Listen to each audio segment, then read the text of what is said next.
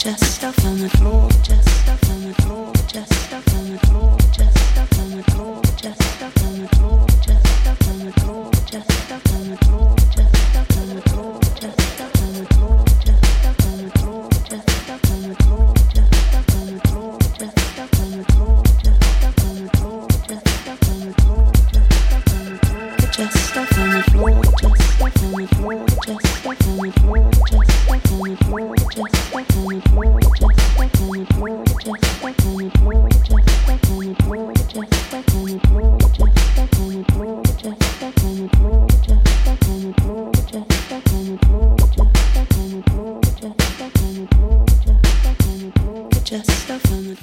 first of a series of interviews I'm putting together entitled The Current State, and it's all about the current state of music right now.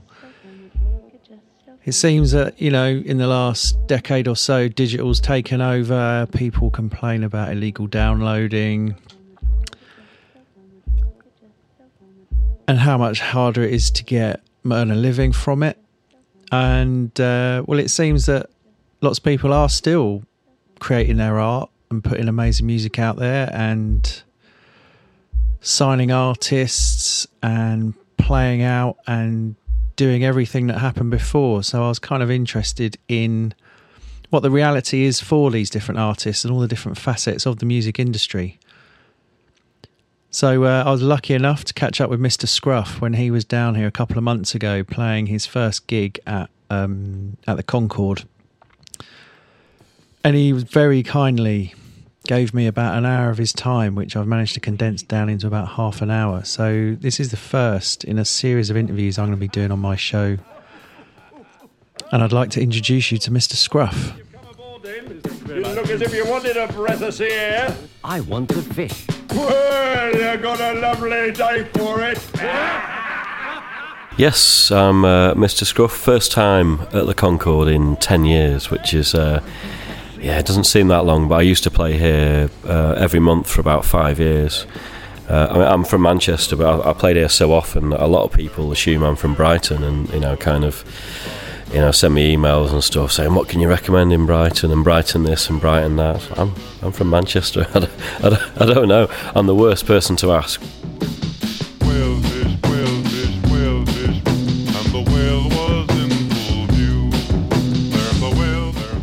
So he started off by talking about how he got started making music and DJing in the first place. The two grew side by side. I mean, that was in the 80s when I didn't have any DJ equipment and I didn't have any recording equipment, so I was kind of using tapes and editing to construct DJ mixes, which is obviously basically using studio techniques. So then I was using drum machines and synth on my DJ mixes, and this was, it was just basically getting your hands on whatever you could and making noises with it, and obviously emulating the records of the day and the DJ techniques of the day without having access to the way that those were created, and obviously using either very cheap guitar pedals and computer cassette recorders. No, I'd use a computer cassette recorder because it had a pitch control on it, so I was mixing with those because I had the family's hi-fi turntable. I couldn't change the speed, so you dub stuff onto cassette and mix using the pitch on the cassette players.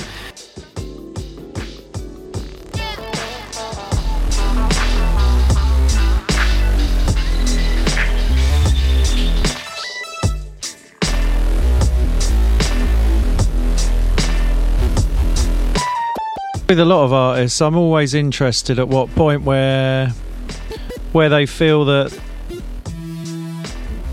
they're onto something so solid that they can kind of give up their day job and pursue it full time.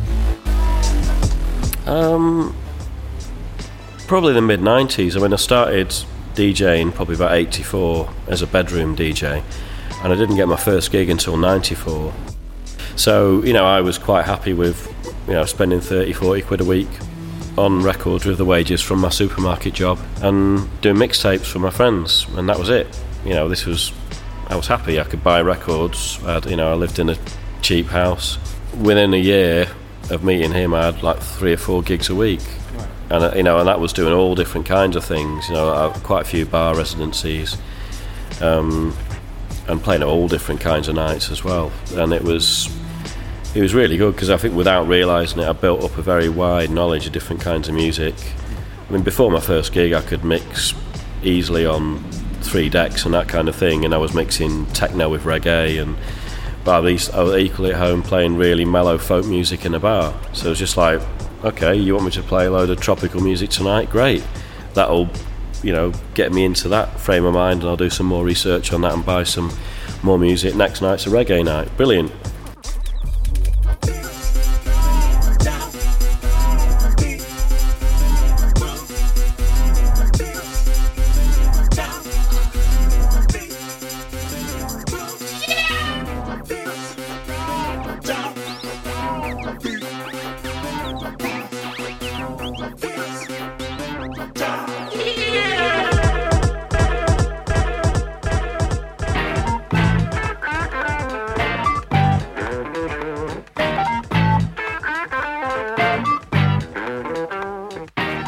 So I was keen to know what exactly Mr. Scruff does.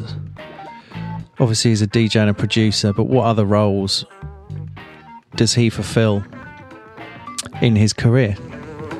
Well, my main things are producing, remixing, DJing, planning for the tours, doing all the logistics and stuff like that, or basically researching when I get offered a gig. I've got to look at the flights, because if we don't fly there direct and stuff, then that's going to cause issues with time and sleep and that. So basically making sure before I accept any gigs that myself and the crew can get some sleep and we're all going to have a good time.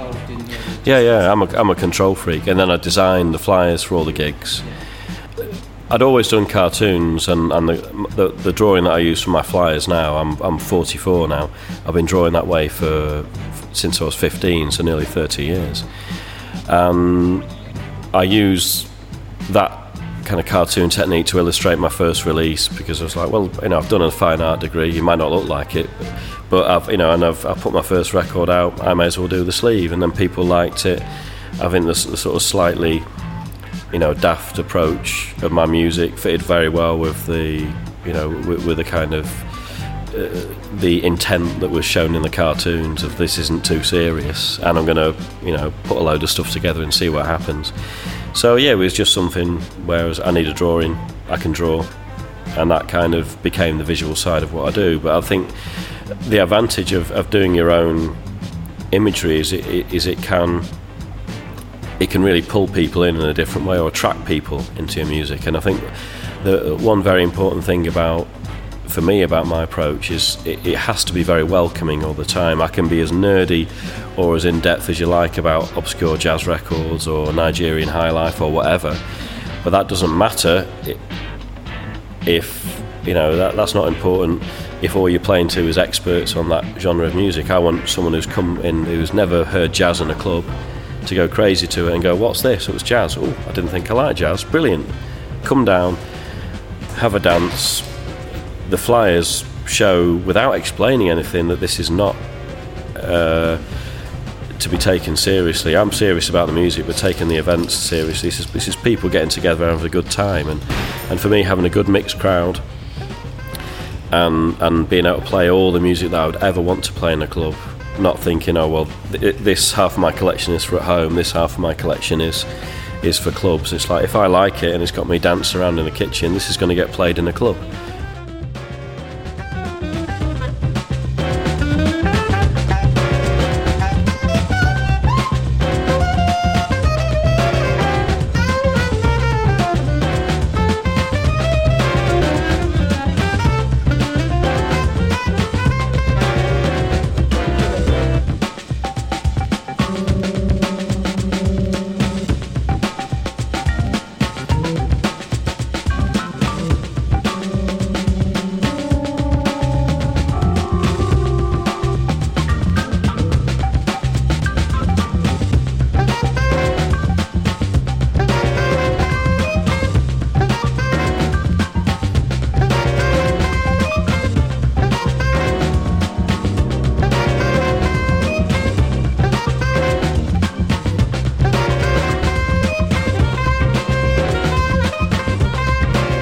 I wondered if he'd always had that kind of control over his career where he could be in charge of all the various aspects, or whether that was a hard-won battle. I think I made it very clear that I like to play for a long time, and I was up for any kind of music. And if it was something, if I got asked to do a certain kind of night, and I felt a bit like, okay, this is quite specialist, and I don't know, I'm a little bit out of my depth. Do your research, buy records, read books, do your research, kind of get involved. So I think, it's all well and good being eclectic, but I think you also need to know how each specific style of music not should be presented, but how it is presented in its kind of specialist and pure form, as well as learning where it comes from. And then when you come to turn up at a venue with a mad array of records, and and any direction you choose to go in, you're not just like, oh, I've got to beat mix all night, or I've got to play on one deck all night, or whatever. You can just the records tell you how to play them.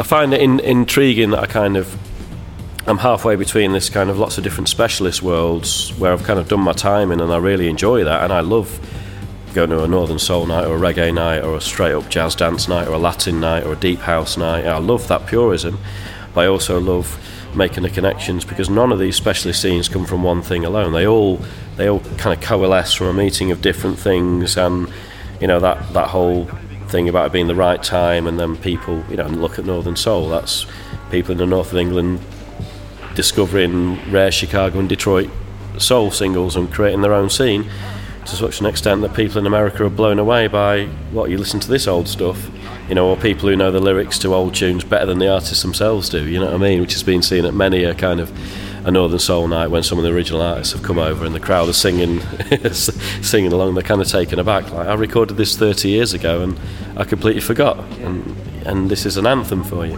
He passed hundreds of trout of different sizes.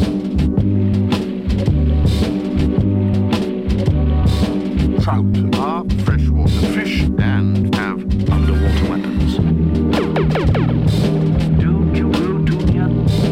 Trout are very valuable and immensely powerful. Keep away from the trout. Why should it be that the fish in the sea are all unable to sing?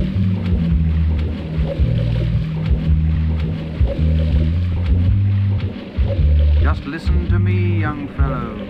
What need is there for fish to sing when I can roar and bellow? Eating fish.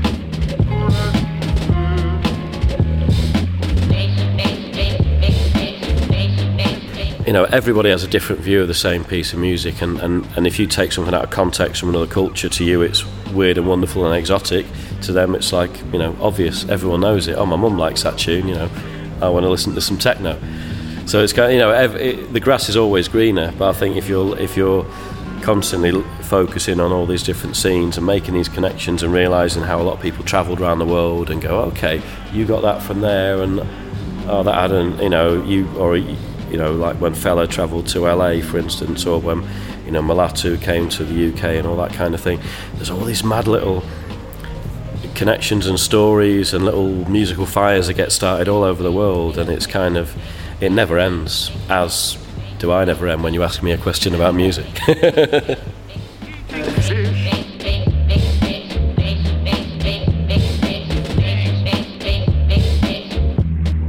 Fish.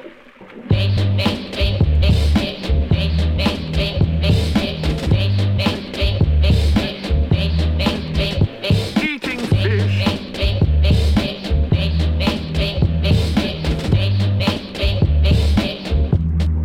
To find trout.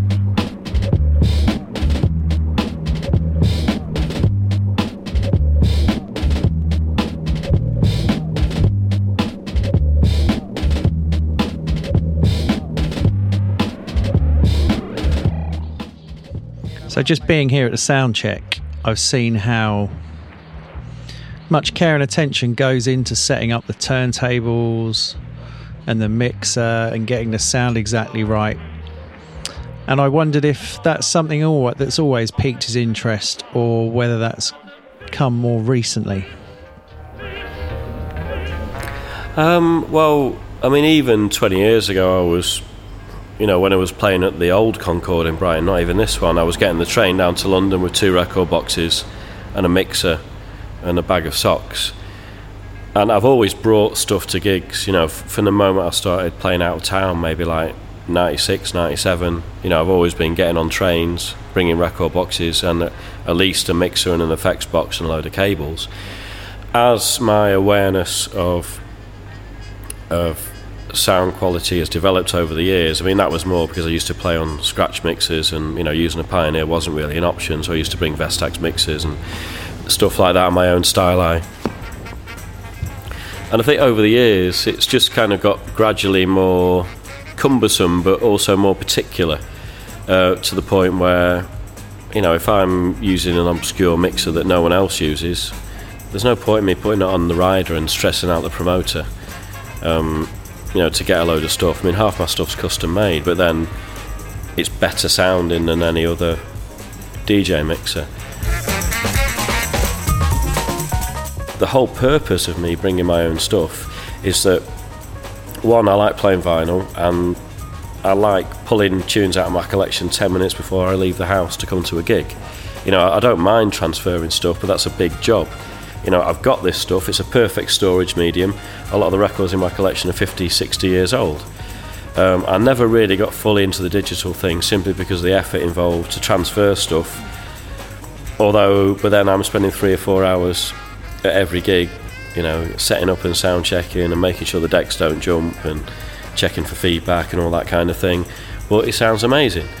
And I like the fact that I've got all these old original artifacts that I'm pulling out in front of people and putting on, and people are seeing me playing vinyl. People like that.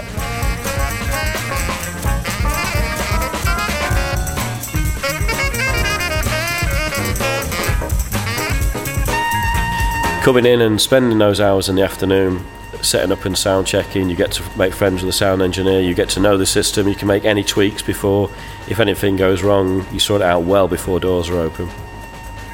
Which means 5 hours of pure joy and just playing your favourite records rather than, it's feeding back, and having a go at the engineer. It's like, well, why weren't you here before doors sorting it out, you know what I mean?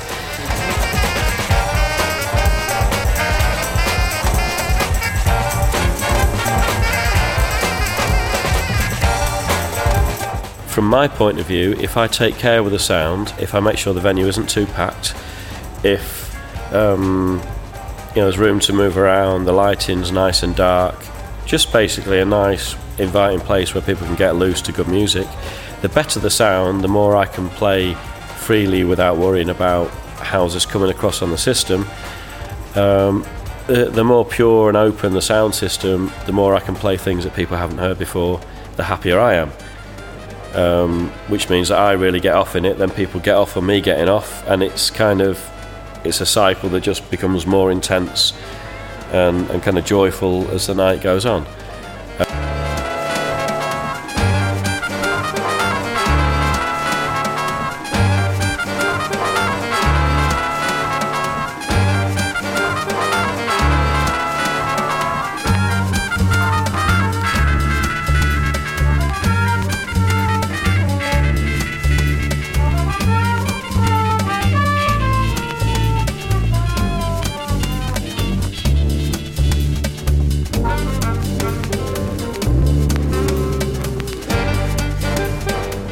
So this brought me nicely round to what he sees as the current state and how things have changed since he's been making a career out of music, and what those changes are.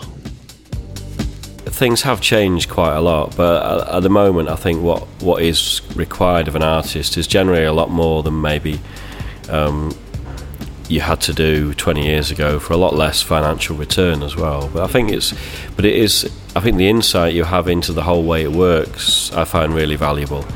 The fact that you're controlling your own. Well, I think the advent of social media means that you can get in touch with people who like your music. If people have a question, you can be back 10 minutes if you're online. You know what I mean? So people like that direct contact. And I think it's you spend so much time in front of crowds of people that actually speaking to some of those people individually, whether it's at the gigs or online. I think obviously it is something that can be very time consuming if you let it, and can get quite addictive, so you've got to kind of contain that whole social media thing. But if people have a question, you can get back, and it's kind of only polite and good to do so, I think.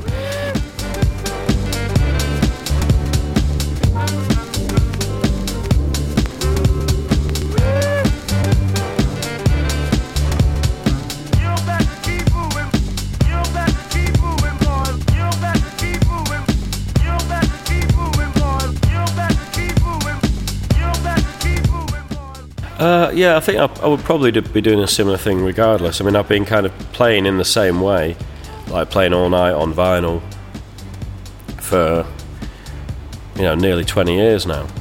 And I've not really changed. I play a bit of digital music now. I'm kind of not going to cut off my nose to spite my face going, no, it's not on vinyl, I'm not playing it. That's ridiculous, you know what I mean? I think the only difference is that maybe a lot more, from a professional and financial point of view, a lot more of a musician's or a DJ's money comes from the act of touring than from music sales, which is fine. I had a lot less than I used to do maybe 15 years ago. I don't mind. I can still buy records, and I don't have to compromise what I do in terms of maybe trying to attract a larger audience to get bigger fees. I do exactly what I want to do, but that's because I'm so fastidious with my preparation and what I play. I'm kind of militant from that point, because if I don't enjoy a gig, it's going to kill me a bit inside, and then it's going to make it less enjoyable the next night. And it's I'm going to go from maybe over a few year period of loving what I do to going, oh, not another gig. You know what I mean? Yeah, I think you've got to create your own space where you can have absolute freedom and kind of authority over what you do.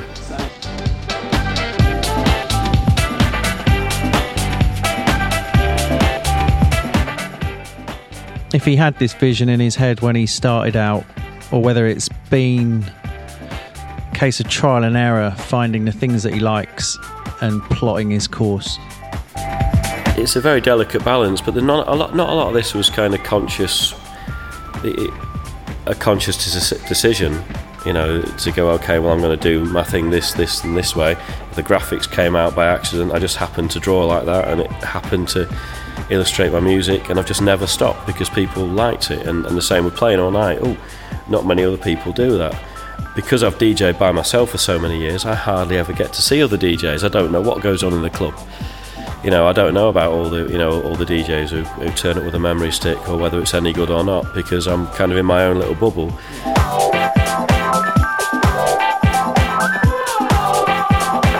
And sometimes it's like, okay, I would like to maybe stay more current and on top of covering releases and all that kind of thing and what's going on. But by the same token, I've created my own little kind of unique thing, and people kind of like it that I'm a bit out of touch.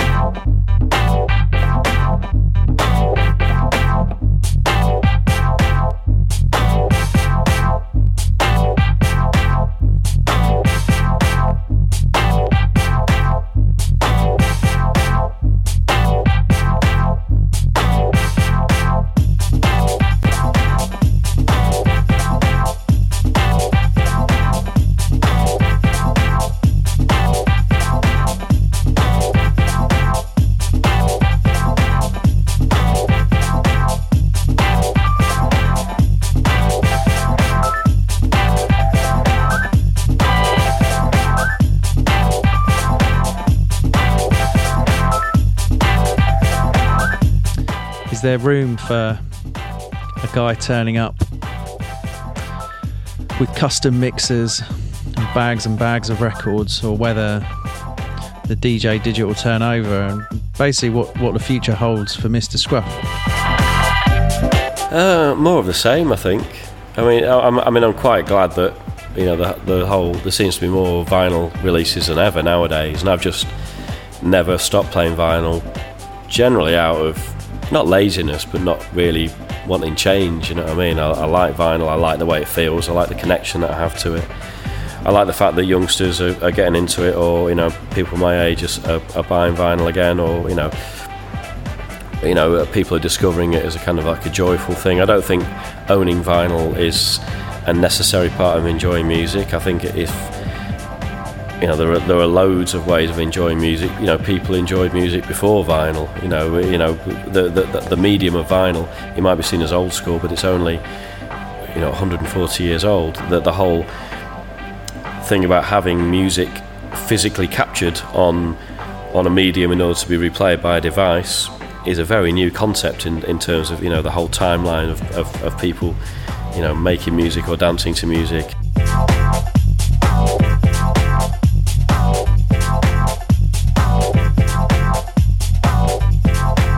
There's always been people kind of going, 78 is better than 45s, or 45, 33, or mini disc is better than CD, and it's all nonsense, you know what I mean? Vinyl has shown, I think, by its track record of still being, very durable and, an enjoyable process, in the same way that maybe making a pot of tea is more satisfying than putting a bag in a cup, but sometimes you just want to put a bag in a cup, you know what I mean? It's kind of, I like the fact, if I went jogging, I wouldn't want to take a record player with me, you know what I mean? I put an iPod in and listen to some music, so it's, that's the equivalent of the Walkman or the transistor radio, and sometimes you want to hear a poor quality representation of music, but hear it anywhere, whether it's on a building site or whether you're running down the street or listen to it in the car. Other times you just want to sit down, comfy chair, decent set of speakers, and put an album on and just give your full attention to it, rather than it being kind of like a background thing.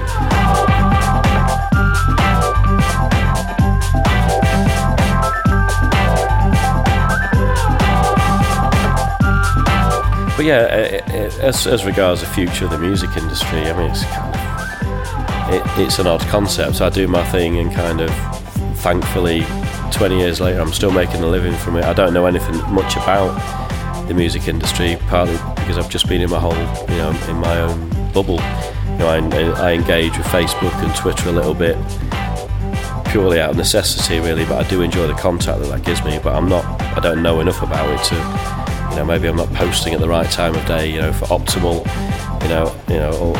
optimised posts and all this stuff. But I'm in mid-40s. I'm a balding vinyl freak with a bad back, who likes sharing music with people, but I'm not necessarily the best, the best at doing it in terms of engaging with technology and stuff. But other people are. I like the fact that you can learn about music. If you hear a name, I've heard about this obscure Brazilian artist, 10 seconds later I can be on YouTube. But yeah, in terms of the future, I'm not the best person to ask.